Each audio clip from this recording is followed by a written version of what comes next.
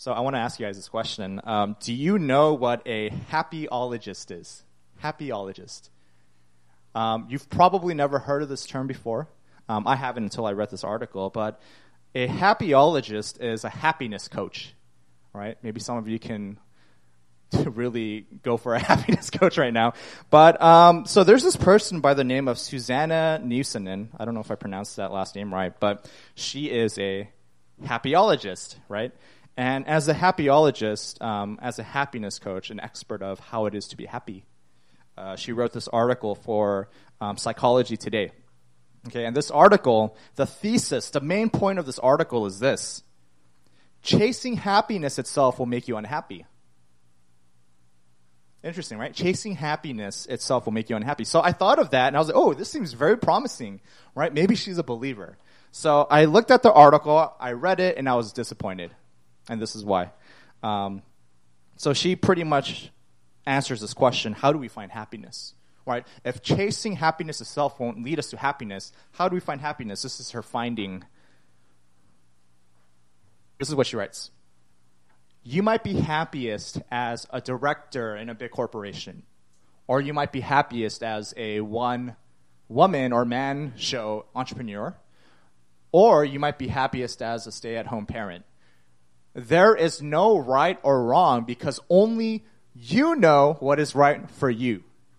When in doubt, just ask yourself these two questions. Question number one: what gives you hedonic happiness, right? Or hedonism, right? The momentary joy, pleasure, and contentment in your life. That's the first question. Number two, ask yourself this: what gives you eudaimonic happiness, right? A sense of meaning, purpose, and fulfillment that makes you whole. She says, as long as you have a good balance of these two in your life, happiness will be there, right? And she goes on.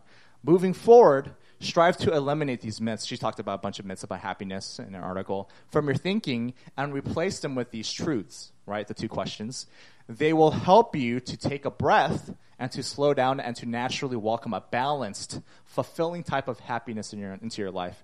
And this is like the cheesiest ending, right? As the poet Hafiz says, ever since happiness heard your name, it has been running through the streets trying to find you. What a lame article, right? I'm such a hater. If you guys are interested, please sign up for free happiness tips like this at happyologist.co.uk. For daily doses of inspiration, follow, right? There's her plug. And she says this: if you want to dive deeper, if you're serious about this pursuit of happiness, sign up for a 30-day of happiness online course here. $50, right? This is how the world defines happiness. Her main thing is this: look, balancing pleasure, right? Balancing pleasure, balancing like eudaimonic. What she means by that is like big picture happiness, knowing who you are, knowing your identity, knowing your calling and your purpose in life. When you balance these two things, you will be happy, right? And like this is so like telling of our culture. She says, you determine your happiness, right? You know yourself, so you do you. You do what's best for you, right? Now, if this is the truth, church, we will never be happy. We will never be content.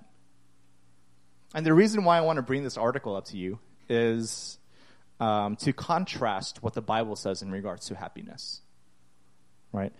Today we're going to be talking about what Scripture teaches about happiness. We're going to see how, as Christians, you and I today, we can be happy and content in any circumstances, right? And you will be the judge to decide which route you want to take in happiness. If you have your Bibles, let's turn them to the book of Philippians. We're going to be looking at Philippians chapter 4. Philippians chapter 4, we're going to be reading verses 4 through 13. This passage is well known. A lot of people have it tattooed on their chest or their arms. A lot of athletes, they use this in the wrong way. But we're going to be reading through this, okay? Philippians chapter 4, verses 4, Paul says, rejoice in the Lord always. Again, I will say, rejoice. Let your reasonableness or gentleness be known to everyone. The Lord is at hand. Do not be anxious about anything, but in everything, by prayer and supplication with thanksgiving, let your requests be made known to God. And as a result, verse 7, and the peace of God, which surpasses all understanding, will guard your hearts and your minds in Christ Jesus. Finally, brothers, verse 8, whatever is true, whatever is honorable, whatever is just, whatever is pure, whatever is lovely, whatever is commendable, if there is any excellence, if there is anything worthy of praise, think about these things. What you have learned and received and heard and seen in me, the Apostle Paul, practice these things, and as a result, the God of peace will be with you. And he finishes like this, I rejoiced in the Lord greatly, that now at length you have revived your concern for me. You were indeed concerned for me, but you had no opportunity. Not that I am speaking of being in need, for I have learned in whatever situation I am to be content. I know how to be brought low, and I know how to abound. In any and every circumstance, I have learned the secrets of facing plenty and hunger, abundance and need. I can do all things through him who strengthens me. Right? And I can imagine Steph Curry being like, amen. Right? So, Paul is, in this passage that we just read, well-known passage. You guys, if you've been church, you've heard it many times. Paul is closing out his letter to the church in Philippi. And in typical Paul fashion, what he wants to do is leave his readers with some final instructions and encouragement. If I can summarize this passage that we just read, Paul is talking about peace and contentment, right? This is the subject of today's passage. And Paul actually talks about being content and having the peace of God as two similar things. What Paul is essentially saying is this: contentment, right? This idea of being content is learned. You have to learn it. You have to apply it. You have to practice it. It's not innate, right?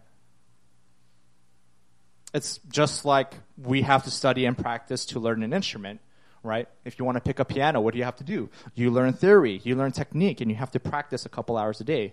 Just as we pick up an instrument, we learn it, we practice it, it's the same thing when it comes to contentment. We have to study and we have to practice contentment.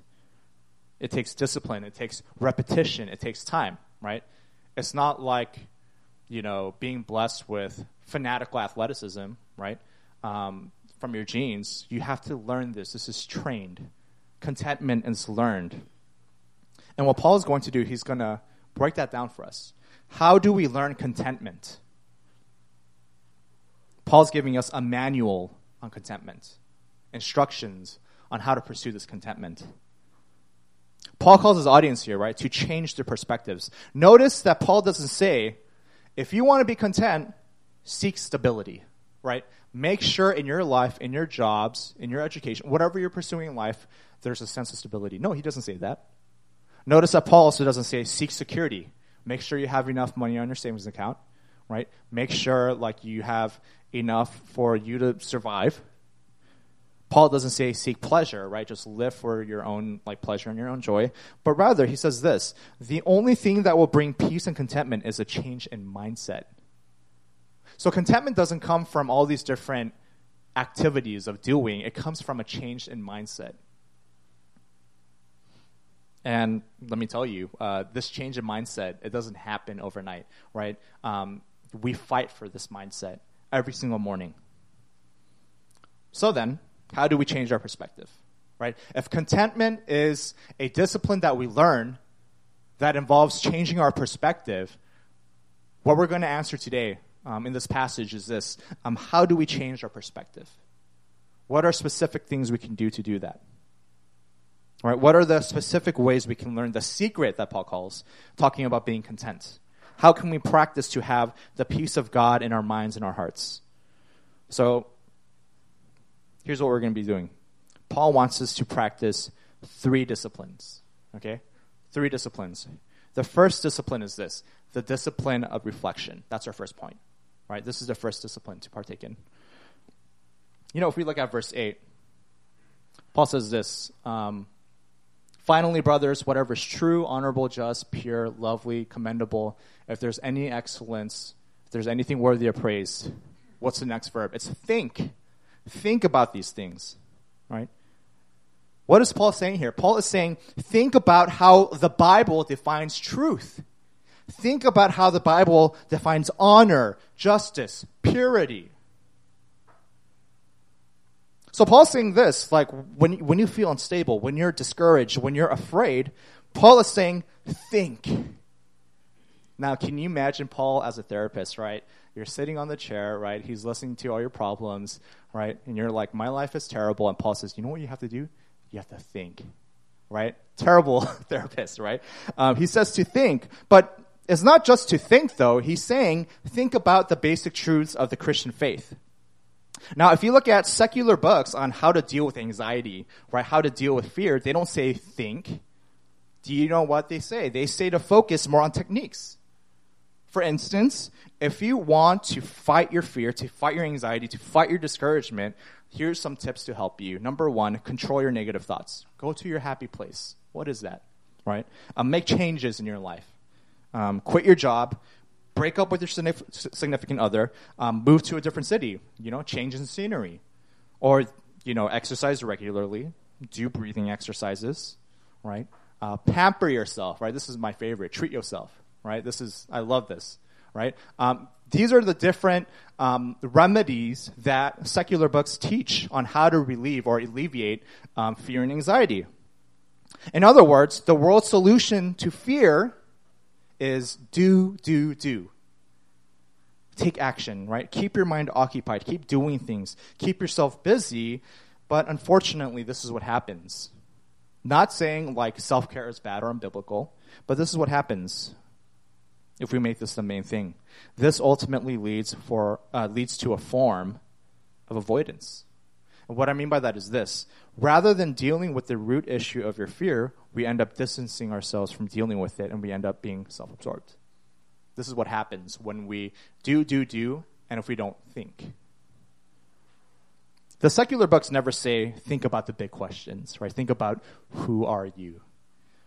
What are human beings, right? What is the meaning of life? Where did we come from? Where are we going? No, the secular books never say that. It's do. And yet, this is what Paul is prescribing. Think about the big picture, right? Paul is saying this. When you're discouraged, when you're afraid, Christianity says think, and it's not just think. Paul's heart in saying think is this. Set your mind on the gospel. Set your mind on the truth that defines Christianity. In other words, if you are in a place of fear and anxiety, reorient yourself to the truth. Because fear and anxiety leads us to believe a fundamental lie. That is, God doesn't care about me. God is not going to provide for me. Whenever we are afraid, whenever we are discouraged, whenever we feel anxious, we must have the discipline to face and believe in the truth. And that's a hard practice. It really is. A lot of times we don't want to confront the truth. Right? If we have health issues, we don't want to confront the facts of it. And what ends up happening is this. Fear will lead us to believe in lies. So Paul is really saying this in verse 8. When he's saying, think of the things, right? To even in like Colossians, to set your mind on the things that are above. Paul is saying, the more a Christian thinks, the better he or she feels. Do you see that? The more you think, the more you come back to the truths of the gospel, the more peace you'll have. We have to reflect and remember the core truth of our faith, and it's the gospel message. So what does the gospel message tell us? Let me remind you, church.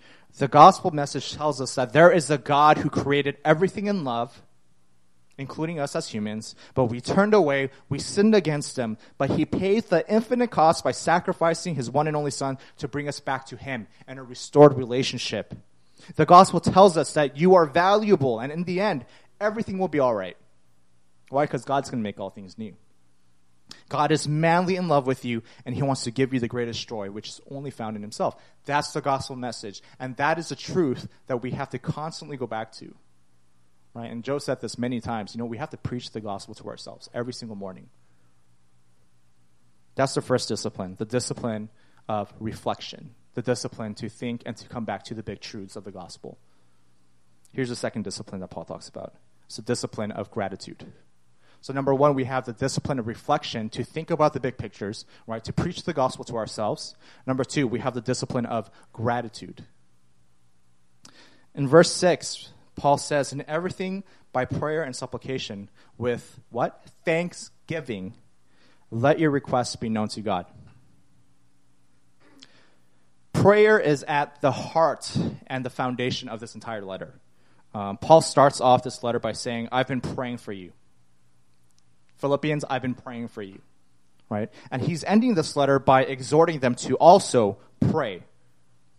You see, prayer is so important because prayer is how we engage in God's presence. Right? We talked about God's presence last week. Prayer is the act in itself that brings us peace. But notice that Paul doesn't just say, pray, and when God answers your prayers, then thank him. Paul's saying something very interesting. He says, pray, as you pray, simultaneously, pray in thanksgiving, right? Make your requests known with a grateful heart, right? Not to just say thank you after your prayers, but in this heart and the spirit of gratitude, make your prayer requests be known. Pray to God. The prayer that has the posture of gratitude will lead to peace, right? The prayer that has the posture of gratitude will lead to the guarding of our hearts and minds. Paul's so genius because there is actual research that shows that having an attitude of, oh man, it's going to rhyme, gratitude, right? Being thankful, being grateful is actually healthy. Right? There's scientific research done that shows the health benefits of gratitude. Not only does it promote physical health, right? Because people who are grateful and they're thankful for their lives, not only do they sleep better, right? Not only do they experience less body aches and pain, but being grateful actually promotes mental and emotional health. It reduces depression. It enhances empathy. It reduces aggression. It improves your self-esteem and mental strength. And, maybe Paul would actually be a great therapist after all, right? Once we start to partake in the discipline of reflection, right, what we just talked about, our first point, setting our minds to the gospel, the Spirit tends us to lead us to gratitude. That's the progression. We think about the big truths of the gospel. That leads us to appreciate what God has done. Of course, this is hard. This is why this is a discipline. It's hard to be grateful when you are discouraged. All right, it's so hard to be grateful when you're anxious or in pain. In a sermon, Tim Keller talked about this one time where he really liked a girl in his mid-20s, right? Early mid-20s. I was listening to this. I was like, oh my gosh, tell me more. I want to know, Tim. What did you do? Give me godly counsel, right? So they were pretty much in a relationship. He tried so hard to maintain it because the girl wasn't as interested and was trying so hard to break off the relationship, but she couldn't. So Tim Keller, he tried very hard to maintain this relationship. Do you know what he did? He prayed every day and every night that the relationship would work out and that they would end up getting married. Sounds familiar, right? But here's what happened. That relationship failed, and years down the line, he ended up with someone else, someone better. This is what he said. He said, if God had given me what I've asked for, right, for that relationship to be salvaged, for them to work out, it would have been the worst thing because he wouldn't have Kathy, his current wife, who means the absolute world to him. So he asked, right, as he's preaching, he asked this question to the congregation. So did God answer my prayers? When I was praying every day, every night for us to get married, for this relationship to be prepared. And this is one of those get wrecked moments where I was so bombed, right? I was like, oh my gosh, right? He says this, God gave me what I would have asked for if I knew everything he knew. God gave me what I would have asked for if I knew everything he knew. And he confessed this, I didn't make my prayers in thanksgiving. Right? He didn't pray in thanksgiving. Instead, I prayed, Lord, you have to get this for me or my life is over. So please make this relationship work out. In retrospect, he realized that this is what he should have prayed instead. He should have prayed this, Lord, I would like this relationship to be salvaged, and yet I thank you for whatever you're going to do because I know I'm asking for something, But if you don't give it to me in silver, which is what I'm asking for, you'll give me the same value in gold. You'll give it to me in a different currency or form. And he said, if I were able to just pray that, if I were able to come to God honestly and even just ask for these things in thanksgiving, he would have had a much better summer, right? He would have had less anxiety. He would have had the ability to even handle the eventual breakup that was to come. And the point is this: in having gratitude and praying to God, to our Father who wants to provide good things to us, we need to ask in gratitude. We need to ask with a spirit of thanksgiving. Our prayers must be marinated in gratitude, and that's really the key ingredient that brings us peace. All right. So the first discipline is a discipline of reflection, right? To set our minds on the truths of the gospel, to think. The second discipline is a discipline of gratitude, being thankful, and even asking, right? Praying in the spirit of thanksgiving. And here's the last discipline. It's a discipline of joy. So we have gratitude, thinking. We have reflection, thinking. We have gratitude, thinking. And we have joy. Joy always has a source, right? There is something that causes you to be joyful. And Paul, he gives us absolute clarity on what his source of joy is. Guess what it is? It's Jesus. In chapter 3, Paul says he considers his experience, his accomplishments, his title, his skills, his giftings, everything, his entire resume, trash compared to the surpassing worth of knowing Christ. Which is why he tells us in verse 4, rejoice in who? The Lord always. And in verse 10, Paul says, even I, the Apostle Paul, I rejoice in the Lord greatly. Having joy in Christ is a discipline we must constantly practice, because the nature of our human hearts is this: we're going to try to find joy elsewhere, right? We're going to try to find joy in our relationships, in our marriage, in our children, in our future, in our finances, in our security. But to practice joy means to practice joy in Christ, knowing that Christ has the surpassing worth and value. And because we have something that is of immense value, we can have joy. So what helps us to have joy in Christ? What is something practical? And one thing that helps me is this: is to reflect on this question.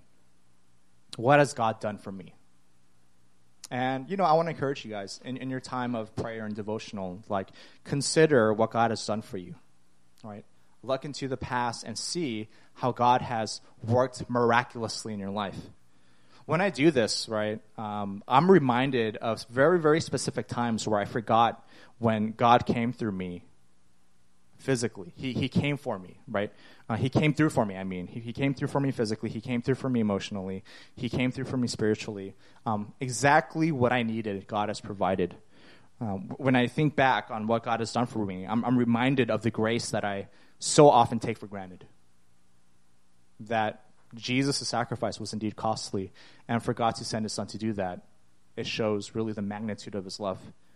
Right? I'm reminded of how much God loves me, and looking at the evidence, right, of how God has worked miraculously in our lives, what happens is this: our joy deepens in him. Of course, there will be many moments, right, where we don't feel this joy.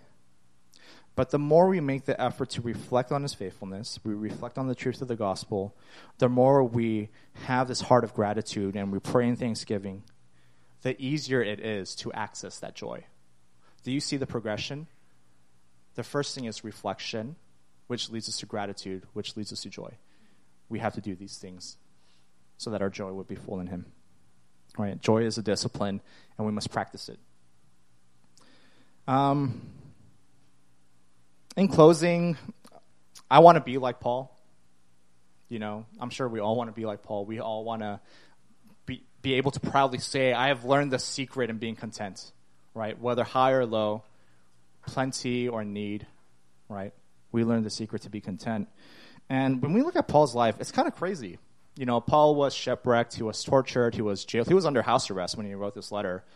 He was whipped 39 times, right? He was backstabbed, he was betrayed, he was slandered. And even through all of that, Paul still had the ability to say, hey, church in Philippi, I am so thankful for your financial help. Because the church in Philippi, they were the ones who supported Paul in his missionary journey. A lot of churches said, we'll support you, but they didn't. But the church in Philippi, they were the ones who actually supported Paul. And so Paul says this, very, very interesting. He says, look, church, thank you for your financial support, but I don't need your help. Imagine you supported someone for missions, right? I'm going to give you $500, right? And the person says, oh, thank you so much, but I don't need your help. I'd be like, are you serious? Right? Just give me the $500 back then, right? But this is so interesting because what Paul says is this, I don't want you to think that I need your money. Why? Because I am content with or without your support. Not to minimize, right, their financial support, not to minimize their giving, right? Paul, of course, affirms the fact, and he thanks them in his prayers in chapter 1. Paul is saying that, look, your financial support is great. It glorifies God. It advances the kingdom. But I have to be clear to you guys that it doesn't mean everything to me. I don't need your money because the peace of God has given me what money can never give me. And thus Paul says, I know what it's like to be brought low. I know what it's like to abound. I know what it's like to eat the best steaks. I know what it's like to live off of food stamps. In plenty or in hunger, in abundance or in need, I can do all things through him who strengthens me. Right? This is the most misinterpreted scripture of all, like the Bible. What Paul is saying is this. In any circumstance, I can be content because Christ strengthens me. That's what Philippians 4:13 means. Not I can make this three-pointer and win a championship, right? Not I can like beat someone up or whatever or achieve financial success. This verse means because of Jesus, I can be content in any circumstance. Because Jesus offers me the strength and the composure and the peace to thrive in my lowness and even when things are great. And church, I'll be the first one to be honest. This is hard for me. This is absolutely hard for me, right? And I'm still learning. And, I'm sure a lot of times in life there's going to be places where we're like, content? Nah. No, I am not content, right? This time is terrible, right? There's nothing good about this time. And there's many moments recently, especially, where I'm just like, it's hard for me to be content, right? There's a lot of times where I feel life is unfair. I didn't deserve this, this pain or, the circumstance I'm going through. But I think what God is telling me in my discontentment is to not give up. And what I mean by that is not to sound like a cheesy life coach, but the one thing that is so important to the Christian life, even in our lowest point, is the idea of discipline. And brothers and sisters, maybe things are tough. Maybe you're not content. Maybe you're looking for something more fill in the blank. But what God is teaching us with his word is if we engage in the discipline of reflecting on his glorious and his beautiful truth, the gospel, as we engage in the discipline of being thankful and having gratitude for all the things that he's done in our lives, as we actively partake in the discipline to find joy in the unsurpassing worth of Jesus, that will lead us to be more content. And this doesn't mean that in our Christianity we finally level up to level 99 and we have this special ability, contentment, right? And we're good for the rest of our lives. This is a battle that we fight for every single morning. And as a pastor, it is hard. So I don't want to minimize that. But again, even though it's hard, even though there are times where I personally want to give up, the Spirit is still working inside of us. And if we look deep down inside, If we are a Christian, if we are saved by grace through faith, we see the evidence of God working in us that is leading us, that is spurring us on to not give up and to pursue these disciplines. That is discipline, right? Discipline is not easy. Discipline is not fun. But these are the things that we do to grow in our Christ-likeness. Christianity is about learning. We live, we mess up, we make mistakes, we learn, and we adjust. And as a church, let us continue to be students and learners of the Word. And as we practice the discipline of reflection, as we think, as we set our minds to the things that are above, as we practice the discipline of gratitude, as we practice the discipline of joy, may the peace of God be with us in every season. Let's pray together. Father, we confess that it's hard to be content. It's hard to even say thank you for our lives. Thank you for this lot. Thank you for this season. But God, what we want to do as a church is fight for the truth and knowing that according to the gospel message, that God, you have loved us, that you have redeemed us, and you have made us your own. What I want to do, God, is pray for all of us here in this room. And I think especially in this culture of consumerism, we're going to be struggling with contentment. There's always going to be this drive to want more, to have more, to accumulate more, and we'll never be satisfied. But I pray that we would fight what the world teaches. I pray that we would fight this culture. And whether if we are to abound or to be brought down very low, according to the power of your Spirit, teach us to be content. Allow us to live in the reality of what it means to be content, in knowing that in Christ Jesus, through the person who strengthens us, we can thrive in any season. Bless our church, and I pray that you would provide your Spirit to help us in our discipline, help us in our learning, help us in our training as we become better followers of you. We thank you for the cross. We thank you for your word. And we pray this in Jesus' name. Amen.